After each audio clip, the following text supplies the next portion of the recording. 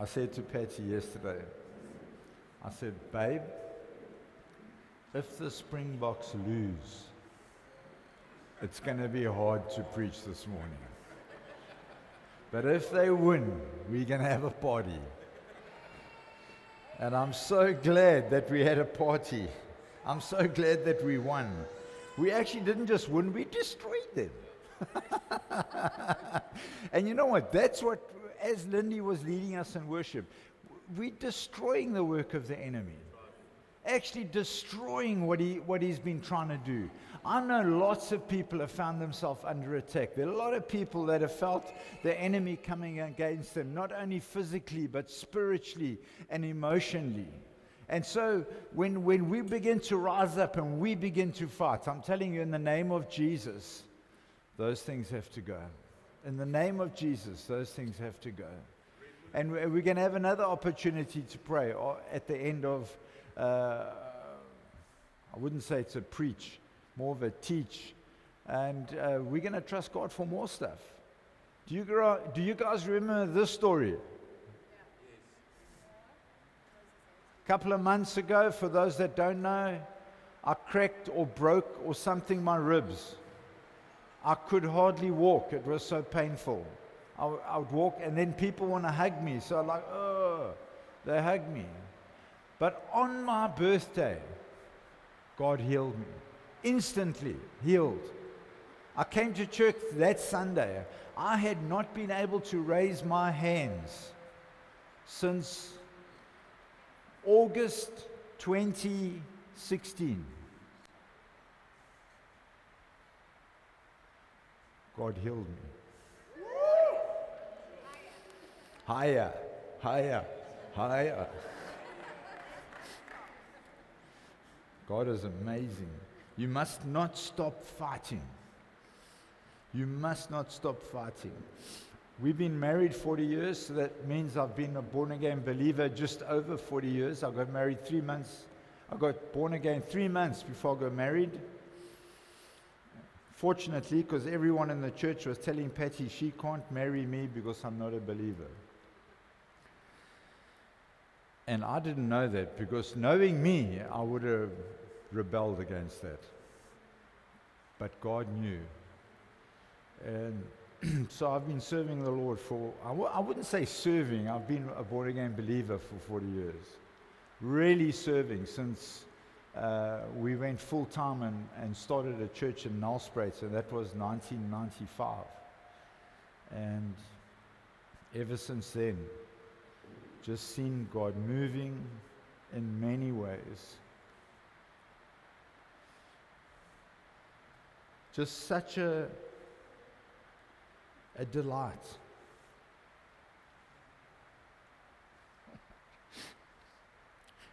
To see young men and women come through for Jesus. There's 3 of them here today. Johandre and Anita came through onto eldership in this church. Luke and Lindy came through onto eldership. In Durbanville, those guys came onto eldership. They are my legacy. I've seen many young men and some old men. Don't give up, old men. We actually need the old men to rein in these young men. But it's been a delight. And you know what? Every time somebody comes through in God, whether it's eldership or leading worship or just serving God with everything they have, the devil is put on his back foot. He cannot push forward. He must go back. And so I'm delighted when I see that. I really am delighted. Let me tell you, it's not easy to lead young people.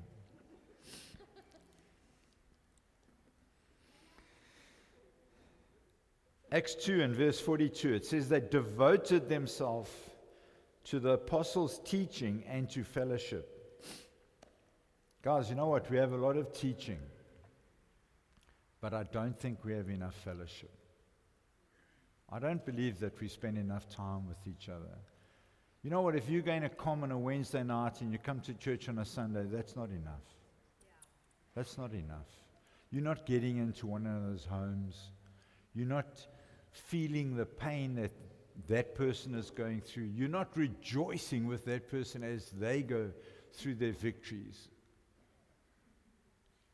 We need to be those that fellowship, and to the breaking of bread and to prayer. I don't believe we pray enough as well, but we're hoping to change that into the new comm season. We're going to make it a compulsory thing that prayer is in the comms.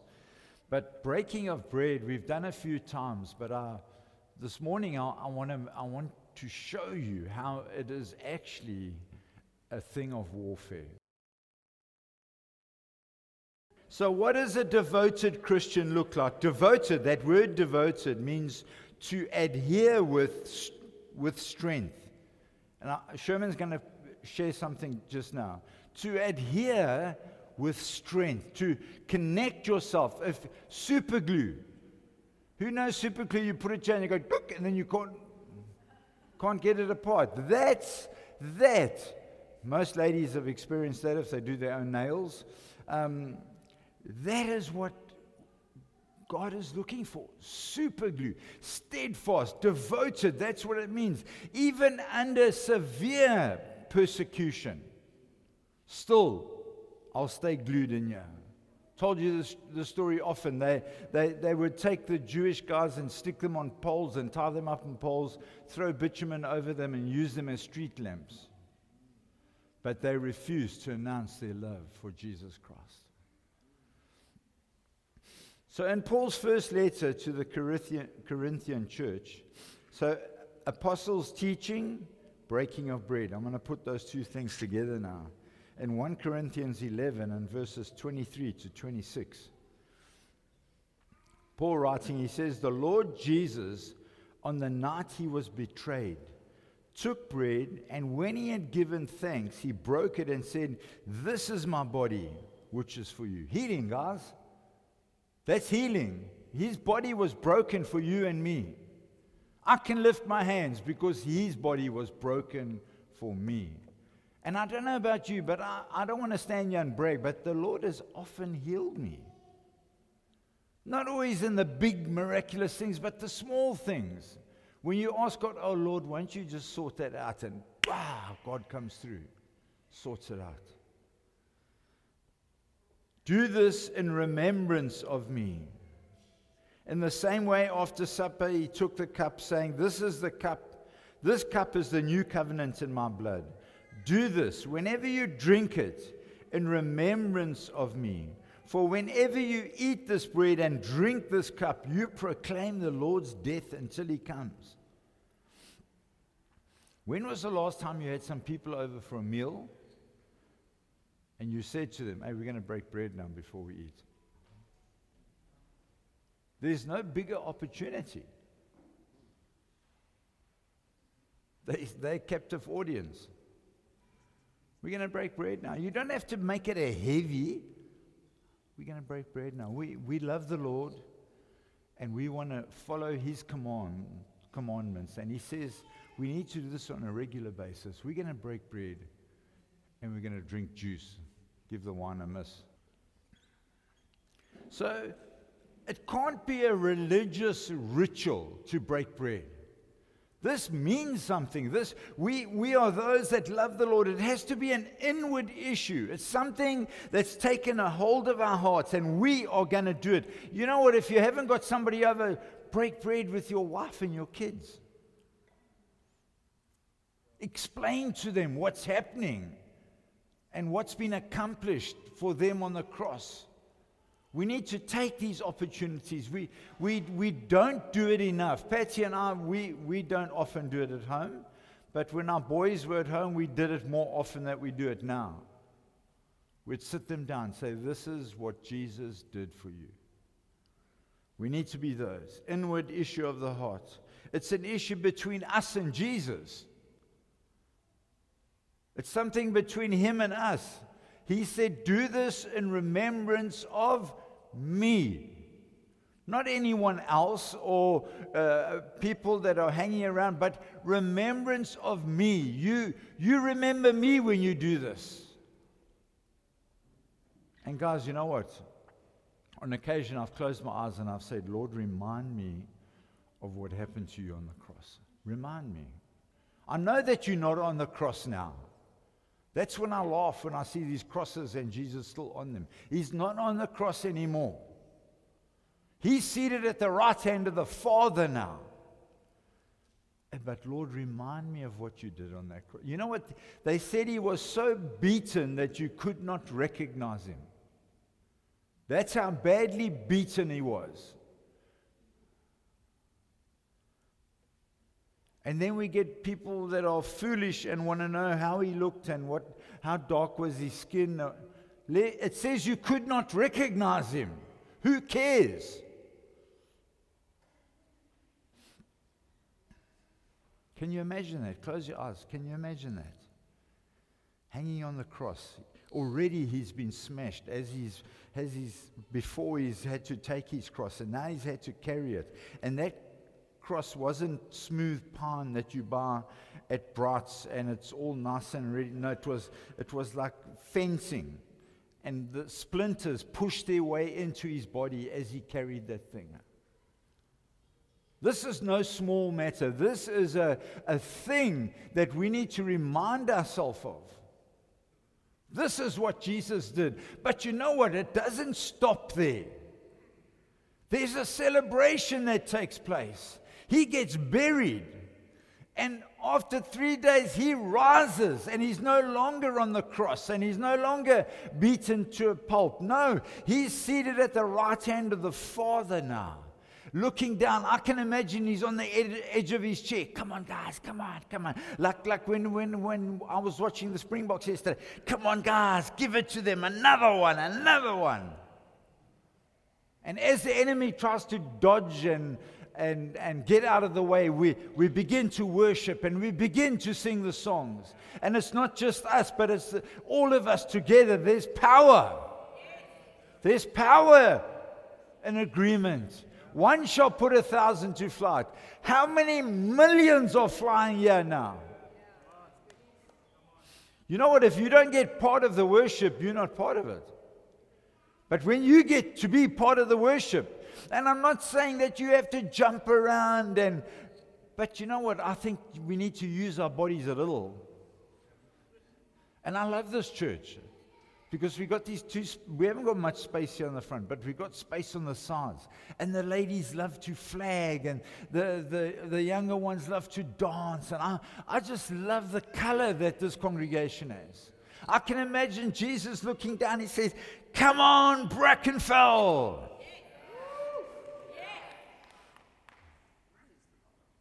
Amen.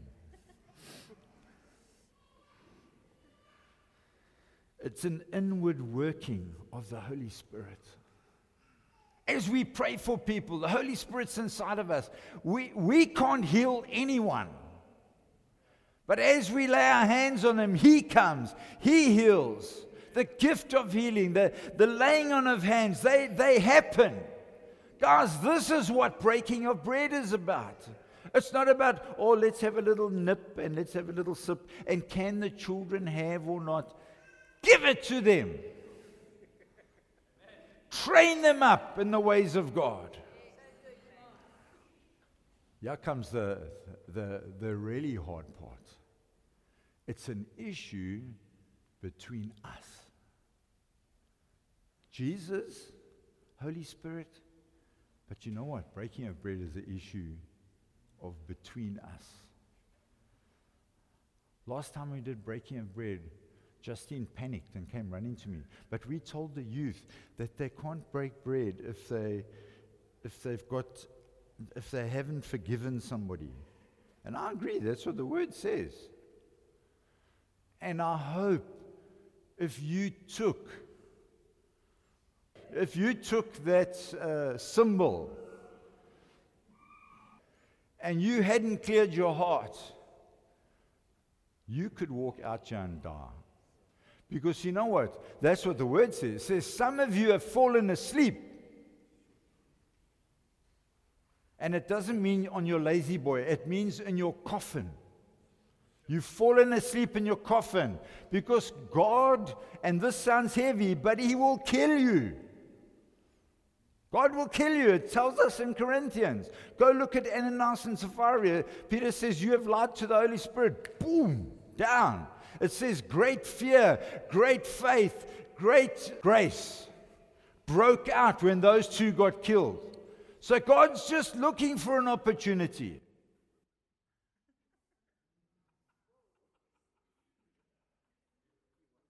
We can't wait for the outbreak of the Spirit of God. So guys, if there are issues, and I'm not just talking here, maybe you've got an issue with a mama or dad or an auntie or an uncle or whatever. You break bread this morning and you say, Lord, when I leave here, I'm going to sort that thing out. But don't say that and leave here and not sort it out. Because that could be a problem for you. So Paul goes into 5 areas, and we need to pay attention to these things when we break bread together. The first one is look back. Remember the body and the blood of Jesus. Remember the cross. Remember your salvation. Remember the Passover. Do you know what happened in the Passover? The Israelites were about to be freed from the Egyptians. And God said to Moses, every Israelite, if they take the blood of a lamb, symbolic of Jesus, if they take the blood of a lamb and they paint their lintel and their doorposts had been painted with blood, the angel of death will pass over. Blood, Jesus Christ. If we have Jesus Christ over our life, the angel of death will pass over.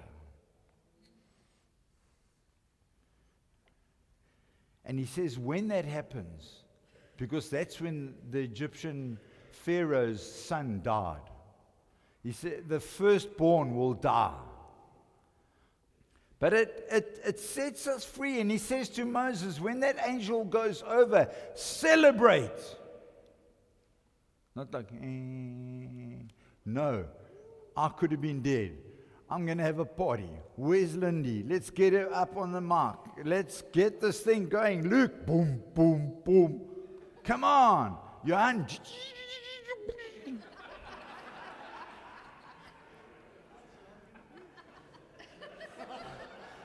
We can all see that I can play instrument.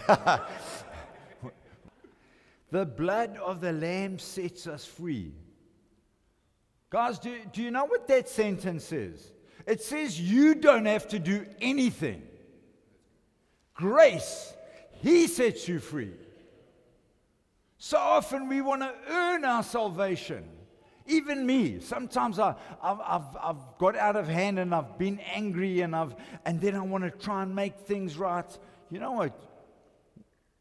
We repent and we apologize and we move on. We don't have to do anything else. That's the God that I serve. We need to remember that foundation. I've just written here altars. If you go look in the Old Testament, whenever God did something in the Israelites' family, in the Israelite nation, they would build an altar to remind them of what Jesus had done. Amazing thing. Look forward. So we've looked back, now we look forward. We need to proclaim Jesus is coming back. We need to know that we need to be preparing ourselves as the bride of Christ, without spot nor blemish. Spot too immature. Young people have spots. Blemish, too old. Old people have blemishes. But God is coming back for a mature bride. So we need to look inside. Need to examine ourselves.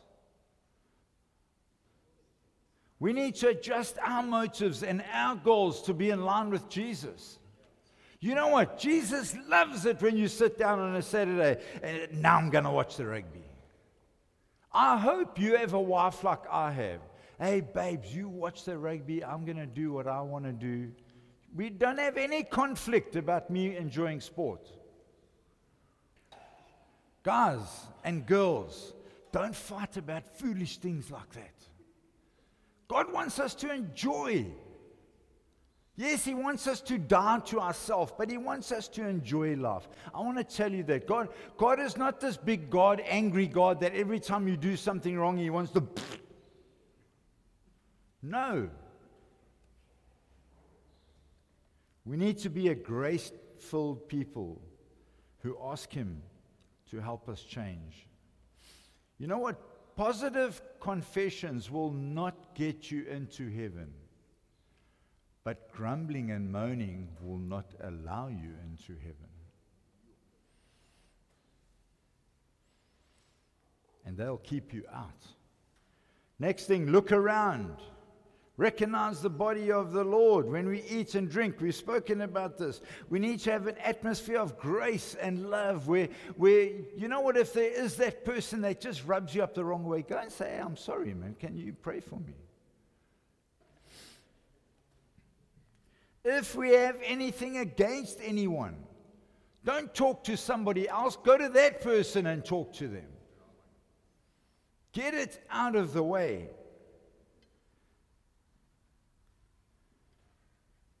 And that's the area where there's unforgiveness and all this stuff going on, where God says some have fallen asleep. That's Greek. In English, He will kill you. God actually commands blessing where there's unity. Like today, we had a good time of worship. Everyone's feeling good. But next week we come and this week, and the hall is full of rubbish, and nobody wants to help carry stuff and all this. And no, let's not do that. The second to last, look out.